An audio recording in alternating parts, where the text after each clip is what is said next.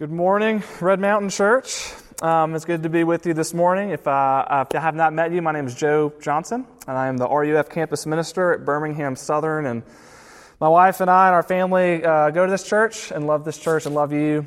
And I just kind of want to start by saying I miss you, and especially right now, especially with everything going on. Maybe that missing you is even more acutely felt, and I know you maybe feel the same way. Looking forward to being back with you. But for this morning, God has ordained for us to be in Philippians chapter 4, 2 through 9. And that is just sort of the next passage in our Philippians series as we close it down next week through Paul's letter to the church at Philippi. But this actually is an amazingly appropriate text for what is going on in the world right now. Because Paul here, in these few verses, talks about peace. Peace that surpasses understandings. Peace that doesn't make sense in a broken world full of injustice that we have felt more acutely in these past couple weeks, full of coronavirus, full of economic fear. Maybe talking about peace this morning is exactly what we need. And so, if you have your Bibles or in your bulletin or emails or however you're looking at it, let's read together Philippians chapter 4, verses 2 through 9. This is God's Word. I entreat Euodia and I entreat Syntyche to agree in the Lord. Yes, I ask you also, true companion, help these women who have labored side by side with me in the gospel together with Clement and the rest of my fellow workers whose names are in the book of life. Rejoice in the Lord always. Again, I will say rejoice. Let your reasonableness be known to everyone. The Lord is at hand. Do not be anxious about anything, but in everything by prayer and supplication and with thanksgiving, let your requests be made known to God. And the peace of God, which surpasses all understanding, will guard your hearts and your minds in Christ Jesus. Finally, brothers, whatever is true, whatever is honorable, whatever is just, whatever is pure, whatever is lovely, whatever is commendable, if there is any excellence, if there is anything worthy of praise, think about these things. What you have learned and received and heard and seen in me, practice these things, and the God of peace will be with you. This is the word of the Lord. Thanks be to God. Let me pray before we dive into this together and ask for God's help. Father in heaven, we thank you that we get to come together even in this way before your word, because your word is alive and it changes our hearts. And so help us to see this peace that surpasses understanding, that will guard our hearts, only comes from you, Jesus, and that it may change the way we live here and now. We pray this all in Jesus' name. Amen. My house over the past couple months, maybe like yours, has been a house of conflict. And everything's all right in the Johnson house, but we've never spent this much time together in such a small space. 4 people and a dog in 1,400 square feet in downtown Birmingham produces conflict. And it produces conflict between me and April. We've been married for 7 years, but we've never spent this much time together. And though our marriage is great, conflict has arisen more than normal in the past couple months. We have conflict with our children. I love our children. I love spending time with them. I've never spent this much time with my children, and conflict arises more often than most. And even conflict, unsurprisingly, between our children, with one 4-year-old that likes everything in a particular way and a 1-year-old that wants to destroy everything. Conflict is sort of all around us. And what's strange about it is that it's conflict that we can't escape from. It's conflict that I can't run away to work, or I can't run away to this or that. These past few months, we're just sort of stuck in it and forced to deal with something. And that's sort of a humorous microcosm of what's going on in the rest of the world.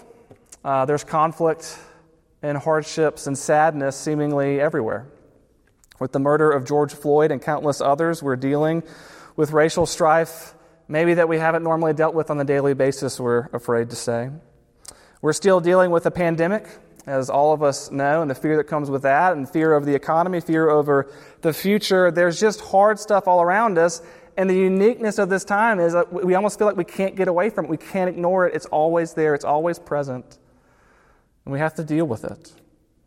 And this text, as Paul goes through, and now is sort of wrapping up his letter to his favorite church, this goodbye letter in his mind, because he doesn't know if he's going to live and die, he starts wrapping it up by applying the gospel to very particular situations. And the word that's repeated in this text is peace. And what Paul is going to talk about is how we can live out peace in a broken world full of conflict, strife, sadness, anxiousness, and worry. And he's not going to say an artificial peace. He's not going to talk about like a Band-Aid peace. Like, just don't worry about the hard stuff, but just have inner peace. Just worry about yourself. No, he's going to talk about a very particular peace. A peace that belongs to God. A peace that we can't achieve on our own. And before we even get into this, we need to say that this is a peace that only Jesus can give us. The one who bore our sins upon himself, the one who took our wrath that we deserve so that we can be reconciled with God. He gets our wrath. We get his peace. And so what Paul is going to do here in these few 3 paragraphs is he's going to challenge us to live out this gospel peace in a broken world. Because we've been reconciled with God, we now can have peace with one another. And so, what does this gospel peace look like in 2020? What does it look like with strife everywhere? What does it look like with pain all around us? Well, I think Paul tells us 3 things as we walk through this together. This is what gospel peace looks like. It looks like reconciliation. It looks like prayer. And it looks like heavenly thoughts. He calls us to reconciliation, prayer, and heavenly thoughts. This is what living gospel peace looks like in the here and now. So first, gospel peace, this peace Jesus has accomplished for us, it looks like reconciliation. Now, Philippians is not a letter that was written to America in 2020. This was a letter written to Philippi in the first century. And so it's going to address particular problems in this congregation. And this is a very particular problem that he comes to in verse 2, an argument between 2 people. And 2 people that we don't know. We don't know much about them. They don't appear anywhere else in Scripture, but we know a few context clues about what's going on here. That these 2 people, these 2 women, disagree about something significant. And we know it's significant because Paul is addressing it. If it was something kind of arbitrary, Paul wouldn't even really get into it. But he brings this up. These 2 names that we're still talking about 2,000 years later, he brings it up. There's something big that's being disagreed with. And though we don't know these 2 people, some context clues tell us that they're important people. That they're probably leaders in the church. As Sinclair Ferguson suggests, that these are probably founding members, leaders, who may have been part of Lydia's prayer group on the side of the river in Acts 16 when the church at Philippi began. And so this division, whatever it might be, this argument is dividing the church. As they are leaders, as they are respected, as they are ministry workers, people are picking sides and the church is feeling division. But we also know, thirdly, that this is not an essential disagreement. Meaning that if this was something of heresy, if this was false theology, Paul would go at that. We have seen him do it before. He is unafraid to do that. But he doesn't do that. He actually doesn't even bring up their disagreement at all. And so we know this isn't essential to the gospel, but it needs to be dealt with. And so here's what Paul does, and here's what's amazing. He gives them principles of reconciliation to walk through conflict in the church. And the first principle he gives them is verse 2, where he says to agree in the Lord. Now, this is not Paul saying, look, let's just focus on what we agree on and not what we disagree on. But he's actually calling these 2 women, these heavyweights of leadership and ministry, to remember what's absolutely essential. To remember that they agree in the same Lord, the Lord Jesus Christ, that they both need His blood, that they both need His grace, that they are sinners saved by the grace of God. He calls them to remember what's most important before they enter into conflict. Come together in the gospel. And the second principle, which is really just doubling down on the first, is in verse 3 when he says that your names are in the book of life. That these women who've worked side by side with Paul in the gospel are one in the Lord. They are sisters in Christ. He's reminding them of their identity in Jesus first, who they are. They are not first divided. They are not first against each other. They are first together in the family of God. And what I think Paul is trying to do is he's not just reminding them of who they are themselves, but he's reminding them of what they forgot about the other. She is your sister. Her name is next to you in the book of life. The roll of God's people, the roll book of God's people, the book that we don't deserve to be listed in, but Jesus puts us in there. He reminds them of who they really are together, to reconcile as sisters. And when we do that, when we love someone who is maybe hard to love and reconcile together over Jesus, we learn something about Jesus that we wouldn't otherwise. We learn about His reconciliation between us and the Father. In this moment of conflict in my house, one of the dynamics of the conflict is really that I'm learning that I'm just an impatient father. Of being around my children this much, one of the things that I've seen in myself is that I can kind of lose it over something very, very small. And my daughter is 4 years old right now, and she asks a lot of questions. She's in the question-asking phase. And she'll ask a question, and I'll begin to answer it, and then in the middle of my answer, she asks another question, and it's kind of endless, and it's kind of a family joke now that this can kind of send me off, and we laugh about it. But I keep learning how impatient I am. And as I continue to try to be patient with my daughter, as I continue to sort of work through that conflict in my heart, I hope one of the things I'm beginning to learn is though I'm impatient, in the midst of this, I'm learning how patient Jesus is with me. That something very small from this beautiful, intelligent, wonderful little girl that I love can end my patience. My sin and pride, my arrogance never ends Jesus' patience for me. Actually, what we find when we reconcile with one another is we actually experience more of the peace of God. We learn more about the gospel because of it. And so here's the question. Where do we need to pursue unity in our life? Where do we need to reconcile? And just as an aside, there are some relationships that will not be reconciled. There are some relationships where something has happened, where forgiveness is almost impossible to come to in this world. And I understand that, and Paul understands that. But that's not the kind of relationships he's talking about. But in the church, where can we pursue unity? And a very particular application, maybe right now, for white Christians, is to reach out to people who look different than us. To our brothers and sisters of color right now who are hurting, and maybe we don't understand it, and maybe we'll never understand it. But maybe this is a time to listen and to pursue unity and to reconcile where we can, because in it we experience more of Jesus. Gospel peace looks like reconciliation. It's what Jesus has done for us. Secondly, what gospel peace looks like is prayer. You knew at some point I was going to bring up the application of prayer because Paul does, and that's what pastors do. But if you get to verse 4 is one of those verses that divides sort of the world. Because you're one of two people. You're someone who hates verse 4, or you're someone who loves verse 4. Because verse 4 says this, rejoice in the Lord always. Again, I will say, rejoice. And if you're anything like me, you really have a question with always, right? Rejoice always?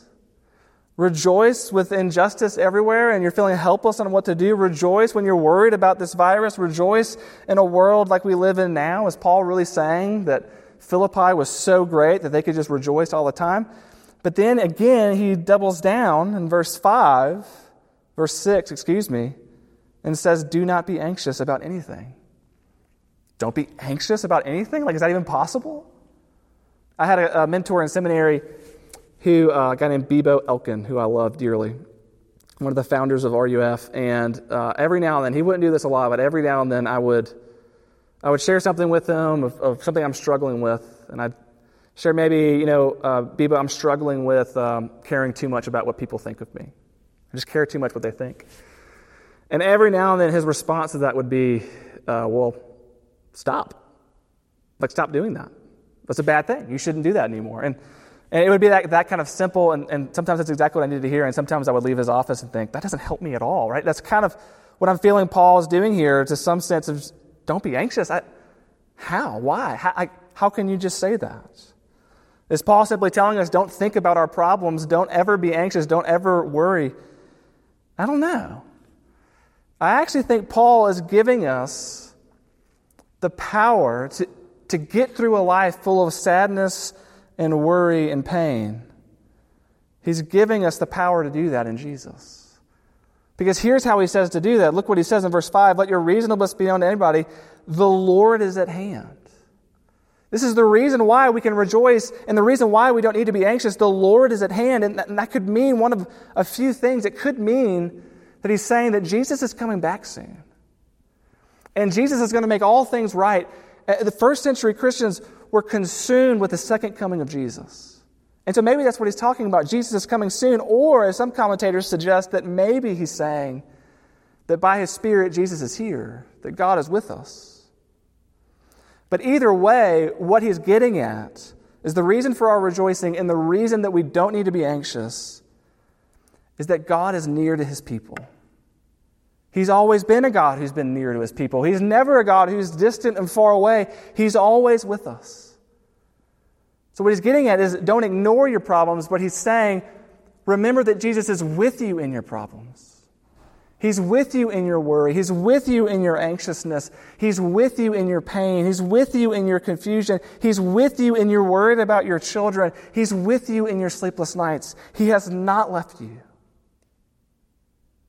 And so Paul's simple application here is to run to the one who's never left you, to continue to pray, to let your requests be known to God, to bring your burdens to Jesus, because he is the one who carries the burden of sin and shame, our sin and shame, upon himself in our place. He calls us to a life of prayer.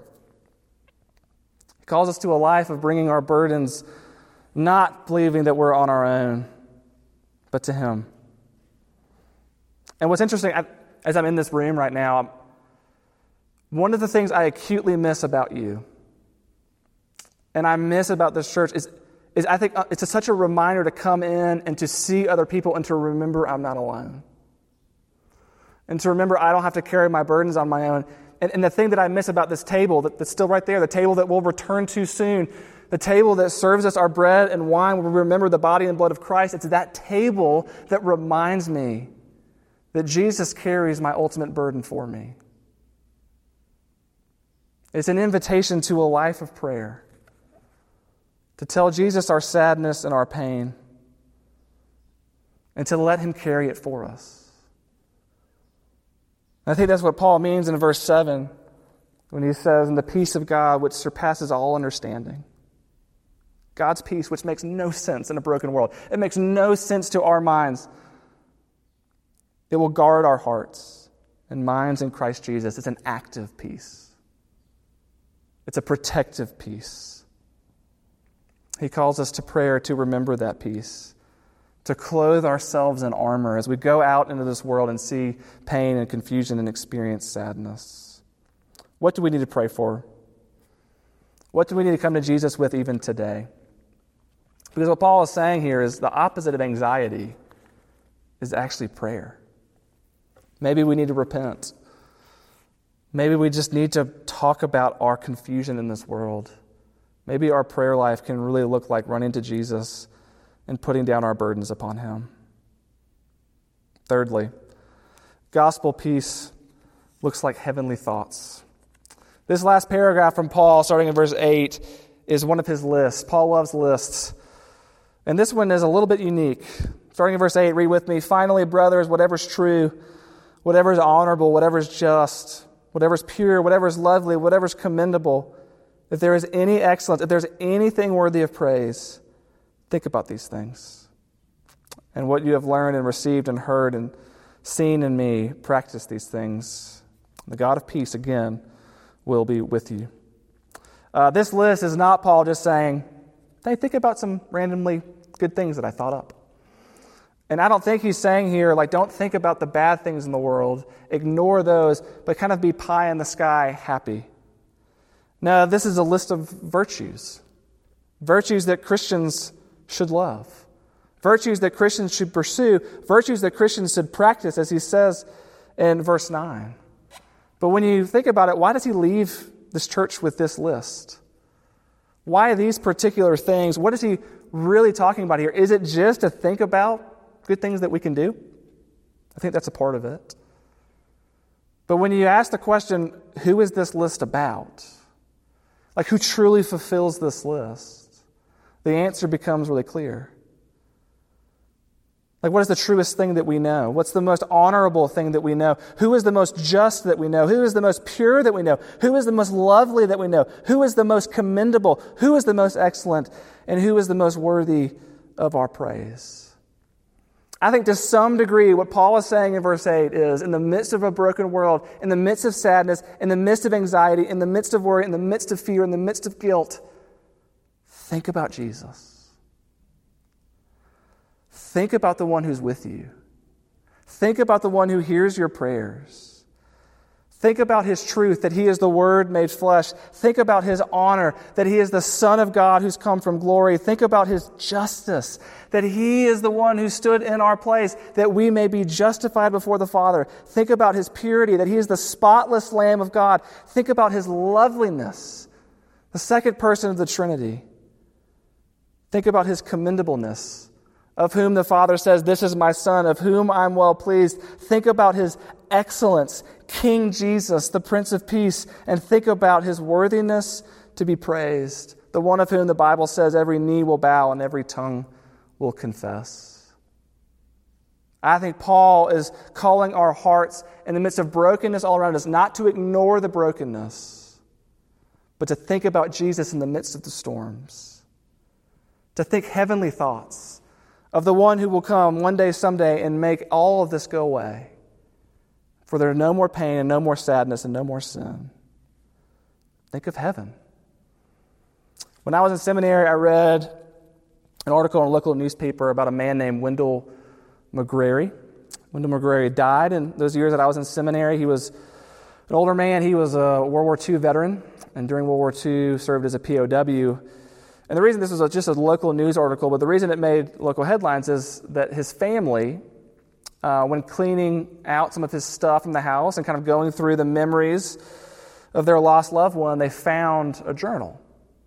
And it was a journal of Wendell McGrary's, who kept it while he was a soldier during World War II and kept it while he was a POW. And so it really was a historical artifact. It was incredibly interesting, not just to know some of the thoughts of their loved one, but just to kind of understand that season of our history. And as they began to open it and read it, none of the family had ever read this before, they began to notice that this was not just a journal, that actually it was a series of letters. And it was a letter written every day while he was a POW to a particular person. Every day, Wendell McGrary wrote a letter to his mother. And as they began to read it, letters that she would never read, letters that were never sent, just for him, as they would read it, they would see that some of the letters, his daughter said, were just kind of, here's what we ate today, and here's just kind of what we did today. Some of them were about the atrocities and the pain that he was going through, and they were deeply emotional. But as you read them, she said, you see that it was the hope of a boy wanting to talk to his mom in the midst of pain that flies off the page. And it was that hope, she thinks, is that got him through every day of that suffering. The hope of talking to his mother again. The hope of being united with the one that he loves the most. I think in some sense what Paul is calling us to think about here is being with Jesus again. Is being brought up in glory with him, is being in a world that makes sense again. As his people united, fully united with him. And when our hearts and minds are on that, we begin to change the way we live now. We begin to have hope in a hurting world. We begin to have boldness to do things that scare us. We begin to have courage to love those that are hard to love and to do things that are hard to do.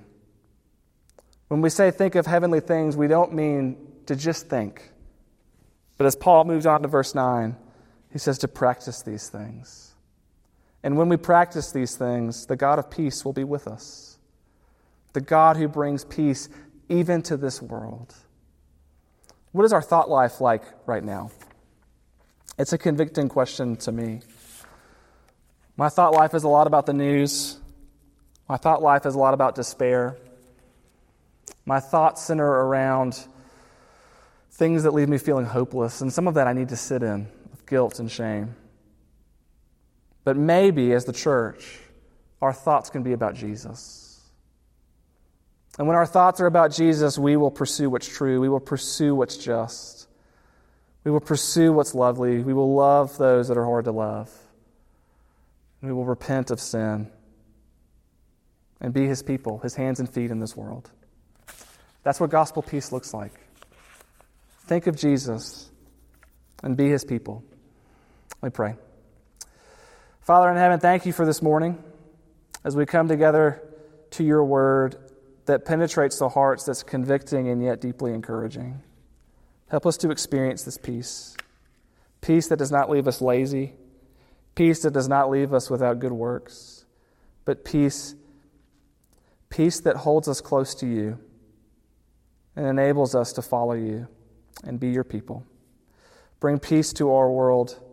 Bring peace to our nation. Bring peace to Birmingham. Bring peace to our hearts, that we may love you and serve you. In Jesus' name I pray.